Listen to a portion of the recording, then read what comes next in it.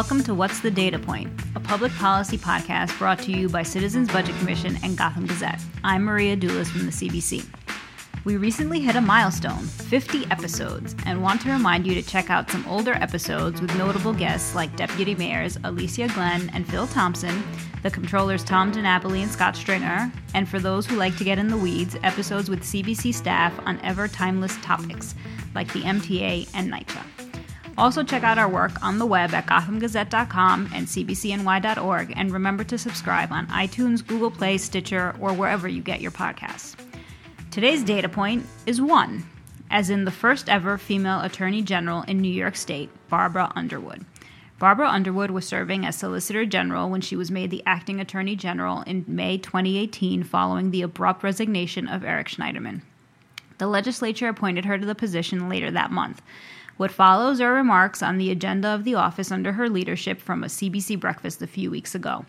Listen to the end to hear her discussion about the political versus the policy aspects of the job, as well as the qualities she thinks are important for someone in the role. Something you might consider as you cast your ballots next month. Ben will be back next week with a special co-host and special guest. Thanks for listening. It's my pleasure today to be introducing the Attorney General of the State of New York, Barbara D. Underwood. You all know how and when Barbara came to be appointed AG a little over 2 months ago. So let me talk about what happened in her career before that. Prior to her appointment, she had been Solicitor General of the state since 2007, initially appointed by then Attorney General Andrew Cuomo. I think when people talk about someone being a lawyer's lawyer, that's what our General Underwood is. She really epitomizes that term. She began her legal career after graduating from Georgetown Law School, where she graduated first in her class, by clerking for the U.S. Court of Appeals for Judge David Bazelon on the D.C. Circuit, and then for Supreme Court Justice Thurgood Marshall.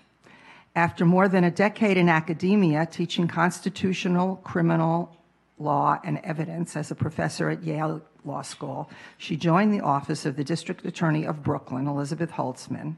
That's where I first met her.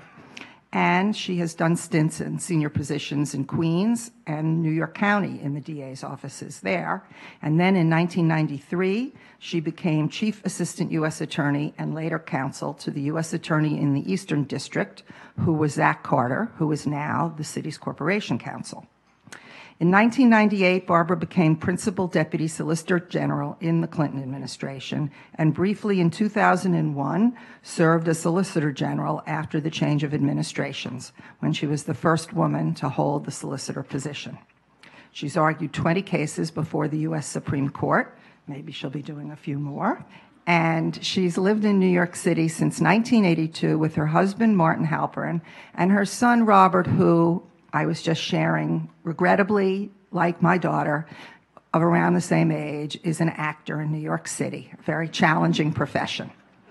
As I said, I first met the Attorney General when she worked for Liz Holtzman, and her sister Susie, who lives in Sacramento, was a classmate of mine at Radcliffe, and I know she's very proud of her big sister.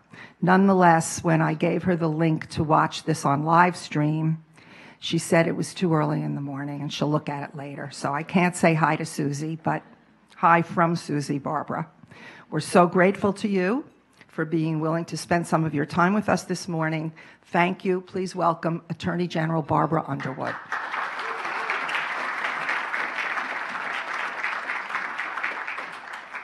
Good morning, and thank you, Carol, for that warm introduction. And thank you to the Citizens Budget Commission for inviting me here today. It's an honor to speak to so many leaders in New York's civic community. This is a particularly challenging time for New York and for the country. Divisions are raw. It sometimes feels as if we're losing our shared sense of America and nothing can be done about it. That feeling of despair reminds me of another moment early in my career when I started work in the summer of 1971 as a law clerk for Justice Thurgood Marshall. He had a long career behind him, fighting for equality and justice both before and after he joined the court. And we law clerks were eager to join that project. But just as we came on board, two vacancies occurred. Justices Black and Harlan stepped down. President Nixon was in a position to nominate two new justices who were expected to shift the court dramatically to the right. The new appointees were eventually Justices Rehnquist and Powell. The court had many important issues in the pipeline at that time: capital punishment, other criminal justice issues, race and sex discrimination, and women's reproductive freedom. Roe was in the pipeline at that point. The court's swing to the right was a terrible blow for Justice Marshall and the values he held dear. He said he felt his life's work was about to slip away, and he couldn't do anything about it. One day, his wife, Sissy, came in to talk to the law clerks. She told us it was our job to buck up Justice Marshall's spirits, to remind him that his voice was still needed and that it was still critically important for him to speak out, even if only in dissent. And so we did. I like to think that we made a difference. Justice Marshall threw himself into his dissents that year. I just checked my volume of Marshall opinions from that year, and there are a lot of dissents. Facing the prospect of a civil rights rollback, he said he was laying down a marker for a brighter future. And that is what I am trying to do, too. The Office of the New York Attorney General has never been stronger, and our work has never been more important. We're fighting for justice now, and we're also laying down a marker for a brighter future. At this moment, when so many New Yorkers are afraid of what federal policies will do to them and their families, and with a Supreme Court nominee who appears to have been selected for his potential to move us backwards, it's absolutely essential for the New York Attorney General's office to continue to protect the vulnerable and to defend and enforce the laws of our state. So when people ask me, do you ever despair? My answer is simple. No, we don't have time for that.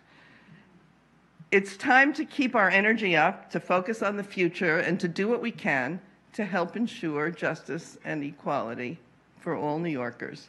And there's a lot we can do. The current crisis at the national level has shown us all how important the states are in our federal system of government. There was a time when I was deeply skeptical of our federalist structure, of having two parallel systems of government, two parallel court systems at the state and national level. But over the course of my career, I've come to see federalism as an important means of checking extreme lurches in the national government, and never more so than now.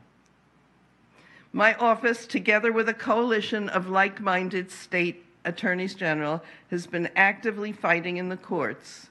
We've filed more than 140 legal actions, not all in the last 2 months, but against the Trump administration's assaults in our environment, assaults on our environment, our workers, our health, our civil rights. For example, we've been working in a series of lawsuits to protect New York's residents and institutions and communities from the harms threatened by the administration's many anti-immigrant policies. We've been fighting to protect the 800,000 dreamers across the country, including 42,000 here in New York. As you know, these are undocumented immigrants who were brought here as children. When the administration announced it would end the policy of deferring immigration action for childhood arrivals, the policy known as DACA, my office led 17 AGs in a lawsuit, and we won an injunction keeping the policy in place for now. We are continuing to litigate. We're part of a coalition of 18 AGs challenging the policy of family separation at the southwest border, a policy that resulted in hundreds of children being placed in temporary custody here in New York, very far from their parents, causing extraordinary and appalling trauma. Much of the world has recognized that these families must be reunited, and so far, the courts have agreed. And we brought suit to ensure a fair and equitable census in 1920, challenging the federal government's plan to demand citizenship status information as part of the census. That demand is likely to deter many immigrant families from responding. That would depress the count of New York residents and ultimately jeopardize our representation in Congress and in the Electoral College and the billions of dollars in federal funding that New York receives for education, infrastructure, and Medicaid, all of which is based on census data. And just yesterday, we sued to protect millions of dollars in federal funding to state and local law enforcement agencies. This is funding that the Trump administration is threatening to withhold in order to punish so-called sanctuary jurisdictions.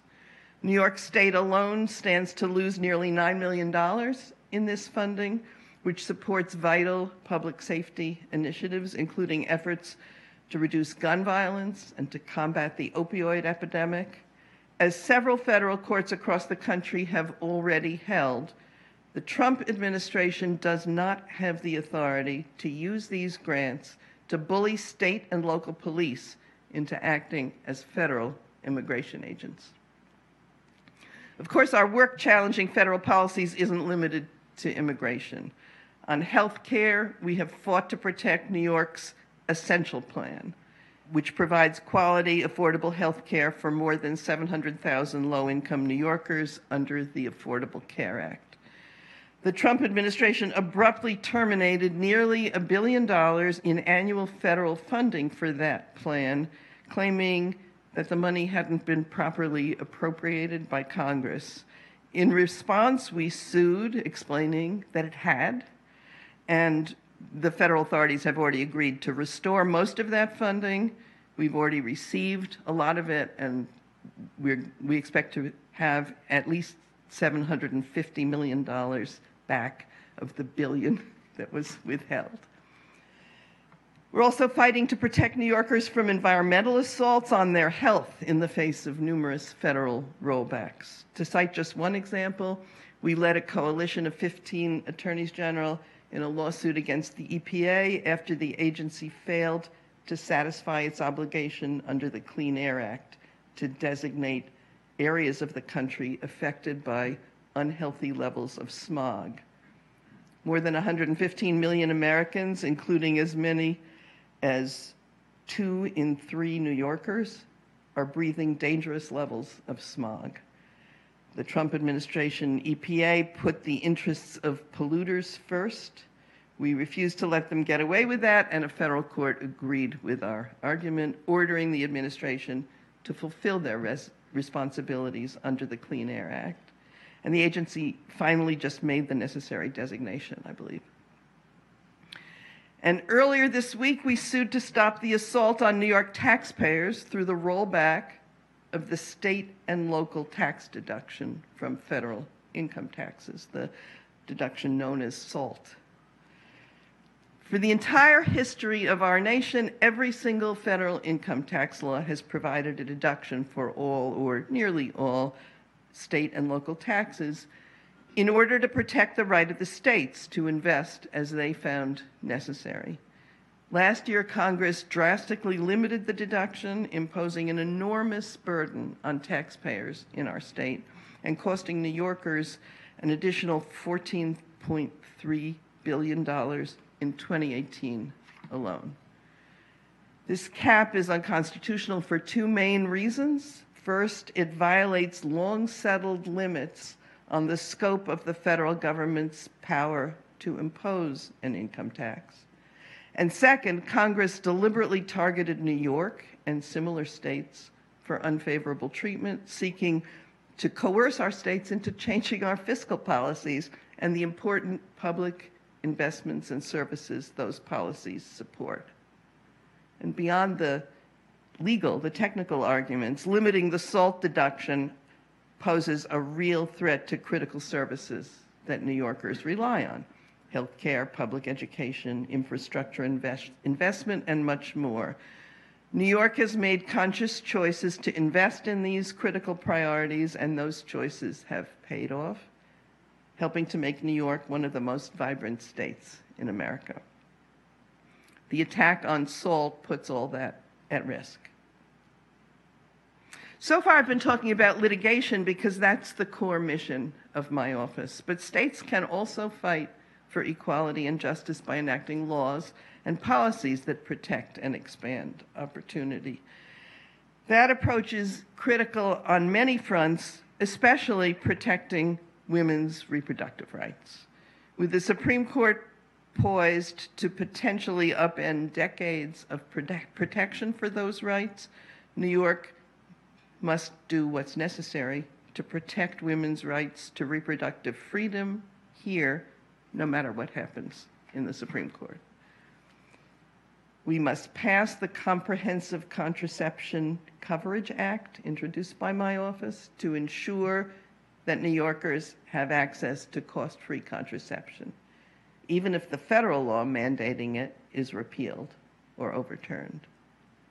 And New York must pass the Reproductive Health Act to codify Roe versus Wade and ensure that a woman's right to reproductive freedom will always be protected in New York, again, no matter what happens in the Supreme Court.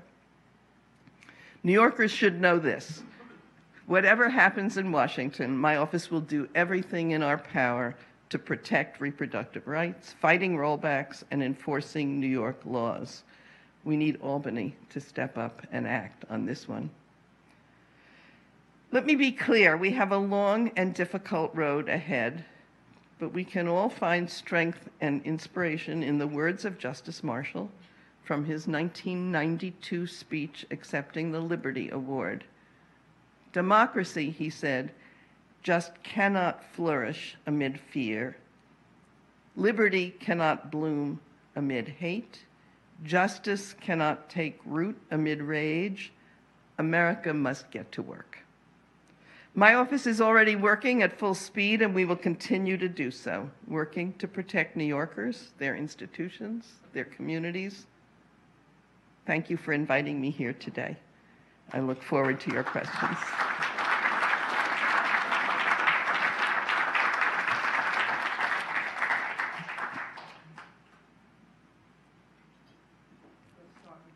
General Underwood, thank you for a most impressive career of public service and for your leadership today. I sleep better knowing you're doing what you're doing. You're better than a sleeping pill. Last month, you sued the Trump Foundation, President Trump, and his lovely children for violating New York Charities Act. Can you talk about that suit and what you think is the next step? Sure. Well, our charities regulation is an important part of the work of the office. Our investigation found that the Trump Foundation was being used really as a personal piggy bank to pay debts of the various Trump businesses, to support political activities. That is not the proper function of a charitable foundation. And so my office is holding that foundation accountable as it would hold accountable any charity that broke the law, even a charity run by the president. As for next steps, we recently had a court appearance in which the judge indicated an intention to move this case quickly. We're seeking bans on Trump and his children serving on charitable boards. We're seeking restitution and penalties, and dissolution of the foundation and distribution of its funds under court supervision. I share Alaire's thanks for all you're doing, and too bad it's going to be not for that long a period. But you talked about the census. Could you elaborate a little bit on sort of what the how you can stop an undercount, and if to the degree you can't, what it costs New York? Well, the particular undercount we're concerned about in our lawsuit is the undercount that will occur if people don't respond to the census because of the immigration question. The census itself and a correct count is critically important to New York, to any state, because those numbers, the result of the census, are used to determine the number of representatives we have in Congress, to determine our representation in the Electoral College, and to determine the distribution of federal funding. So it's critically important that we not take action, that the federal government not take action that will depress New York's count. And of course, we have a great many immigrants here, so reducing the count of immigrants will reduce our numbers quite substantially. Thank you. I join Alaire and Ed in thanking you for your service, and I hope you'll permit me to ask this question. Do you intend to stay on under the next Attorney General and to continue ensure the continuity of the critically important work that you're doing and your office is doing? And I ask this not only on behalf of people who trade in New York State bonds, but also as a citizen. As I told the legislature, and as I'm happy to tell this group, I would be very happy to stay and help whoever the next elected Attorney General is. That's, of course, up to the next Attorney General. Again,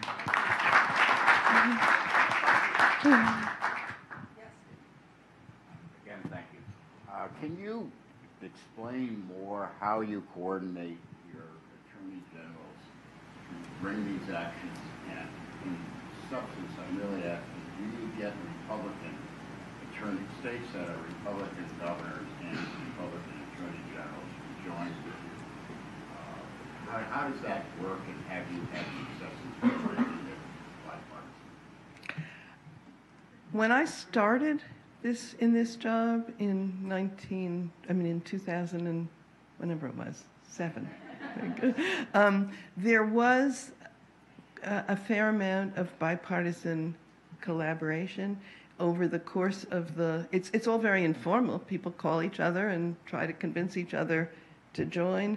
There has been less and less of that, which I think is simply symptomatic of the decline of compromise and collaboration altogether in our politics. But there is still some. When there are issues that are of clear interest, when the interest is the interest of states as states, that's when there is often collaboration, when there's a threat to the power of states to choose to do as they wish, when there's an issue about the taxation of state municipal bonds, or something that simply affects states as states, no matter what their politics. But there's much less collaboration than there was. We try very hard. In my role as Solicitor General, I was very much involved in attempting to coordinate states on amicus briefs. One way to get, in these times, to get a Republican state on board is to get 2 or 3 at a time, because it often happens that a state is reluctant to break the ice and be the only outlier. So we work at that. Hope to do more.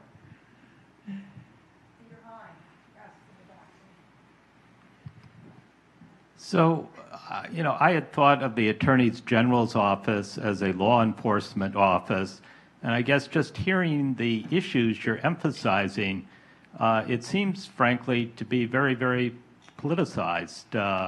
What is the role of law enforcement versus politics in the Attorney General's office? These lawsuits are all law enforcement. We bring these lawsuits because laws are being violated, or the Constitution, or including the rights of states, including statutory rights. They have political ramifications, but you're quite right, we do law enforcement. Now, the other thing I'll say is I spoke about, I was invited to speak about the federal litigation that we are doing in this moment, and that's what I spoke about. We have lots of work that has nothing to do with that, of course. We enforce state laws. Our affirmative enforcement includes the Labor Bureau's work to protect workers from wage theft, which is simply enforcing state laws protecting workers. We have a very large practice of cracking down on fraud in all its forms, whether it's broadband providers who misrepresent the services that they're providing, or financial advisors who defraud people, or car dealers, or fraud large and small. We have a multi-state, I think bipartisan investigation into opioid manufacturers and distributors, holding polluters accountable. And that's all the affirmative corruption, anti-corruption prosecutions. We have a wide range of enforcement activities that don't involve the federal government at all. And then, of course, we have a large defensive practice. We defend the state and state agencies when their efforts are attacked, when the state is sued, and that's a very substantial part of our work, too. I could have a whole other speech about that. Previous attorney generals have used very, very broad acts in order to go after certain businesses, which basically could have the ability to move. One of the acts I'm thinking about is the Martin Act, which many scholars have written may actually have some vagueness issues on it. What's your view of the Martin Act and these very, very broad, some very old statutes which were dusted off and started to be used, starting originally, I guess, with Attorney General Spitzer? What's your thought about using those on a broad basis when you look at business practices? The Martin Act is a critically important tool to protect investors from fraud. It was, in fact, looked to by, it predates the federal securities laws, and it was looked to as an example and as a model for the federal securities laws. I don't think it, I'm happy to defend it against charges of vagueness, and we've been using it, I think, judiciously and wisely and well to protect New Yorkers across the state. I would say that the determined campaign to attack the Martin Act, have it repealed, preempted, limited by the courts, is probably pretty good evidence of its effectiveness, because the campaign, of course, is coming from the targets of that regime. You're basically running a very large public interest law firm, and maybe for the benefit of some of the younger folks in the room, we have a lot of law students here this summer. Could you talk a little bit about the role of young lawyers in the office, how you find them, and what they do? Well, what they do is everything we do. We have our newest, youngest lawyers everywhere in the office. I ran the appeals operation for a long time, and we have people there, and I know that they're everywhere else in both the affirmative and defensive parts of the office. So that's what they do. How do we find them? Well, the way they apply, we post on our website for vacancies. Sometimes people who are in the office tell us about friends of theirs who would also be interested. All the networking and recruiting and other ways that we find people. Oh, people come do internships in the office in the summer and make themselves valuable and sometimes become candidates for appointment in that way.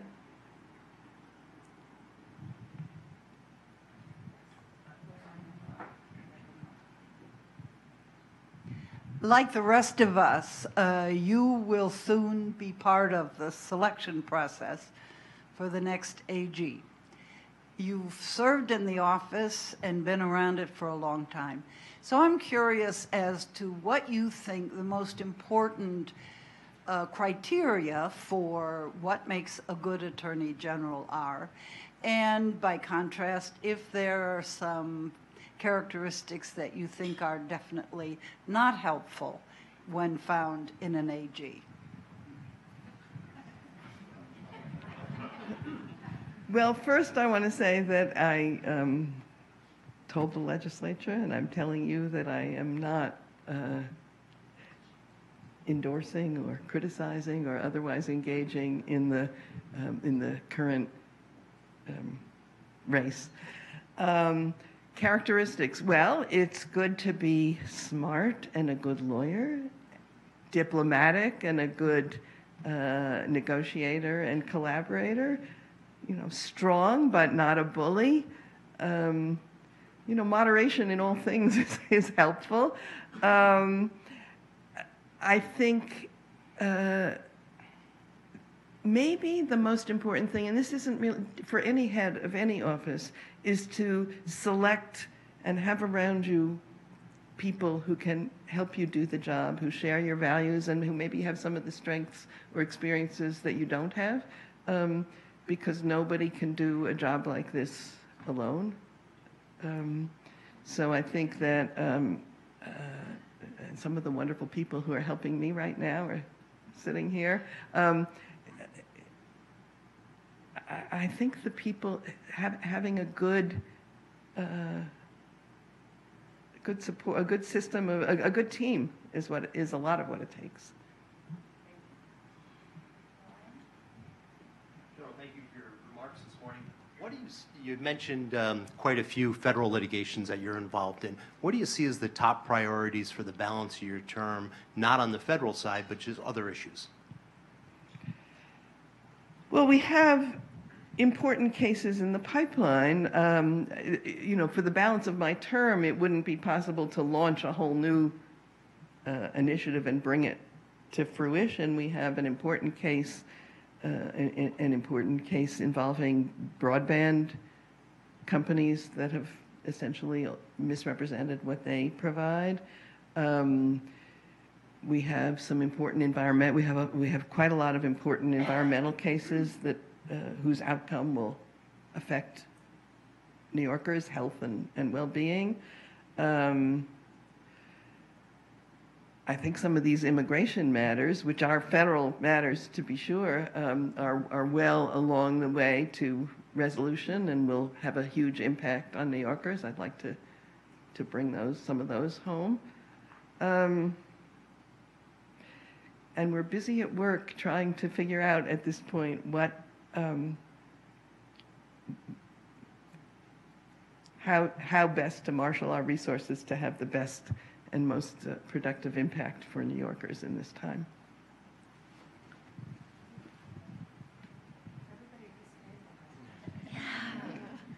Thank you so much for your remarks. As the separately elected Attorney General, can you? Well, you're not the elected, but as that office, can you talk about how the office works with the other two parts of the state government, the controller and the governor? Are there always common interests? Are there different interests? How you interact with those different parts of the government? As smoothly as we can. There are many ways we interact, and government works best when we are collaborating. Sometimes the collaboration doesn't work as well as others, but for example, we have a wonderful partnership with the comptroller who refers to us matters of basically fraud on the public fisc or corruption, and that's something that we really developed in the last few years.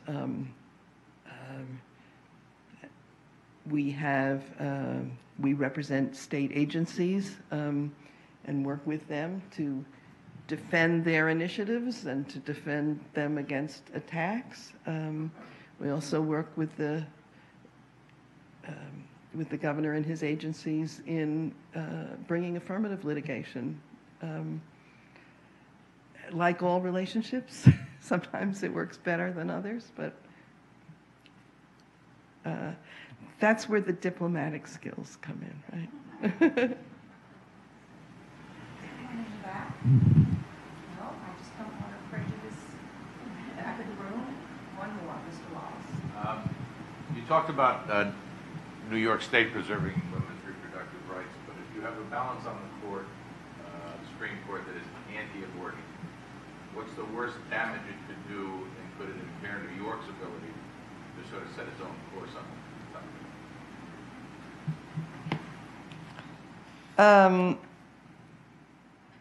It could, but it's not likely to. I think that the realistic worst damage it could do would be basically to either overrule Roe against Wade and find there is no such constitutional right, or more likely drastically limit it, as there are many, many cases in the pipeline in the lower courts right now that severely regulate and restrict abortion, and it could hold, I suppose, that they're all consistent with the little shred of reproductive right that the court might be willing to recognize. But I think there's no reason to expect that the court would try to impair the state's rights to protect abortion more, to a greater extent than the federal government does. And that's why I think the critical course of action, and an effective one for New York and for other like-minded states, would be to enact statutory or state constitutional protections which would stand. I think we've been a little bit lazy on that front until now, because we've thought, well, there's a federal constitutional right. What do we need state statutes for? But with the federal right in jeopardy, we need state statutes. And I think they will stand if enacted. Thank you very much.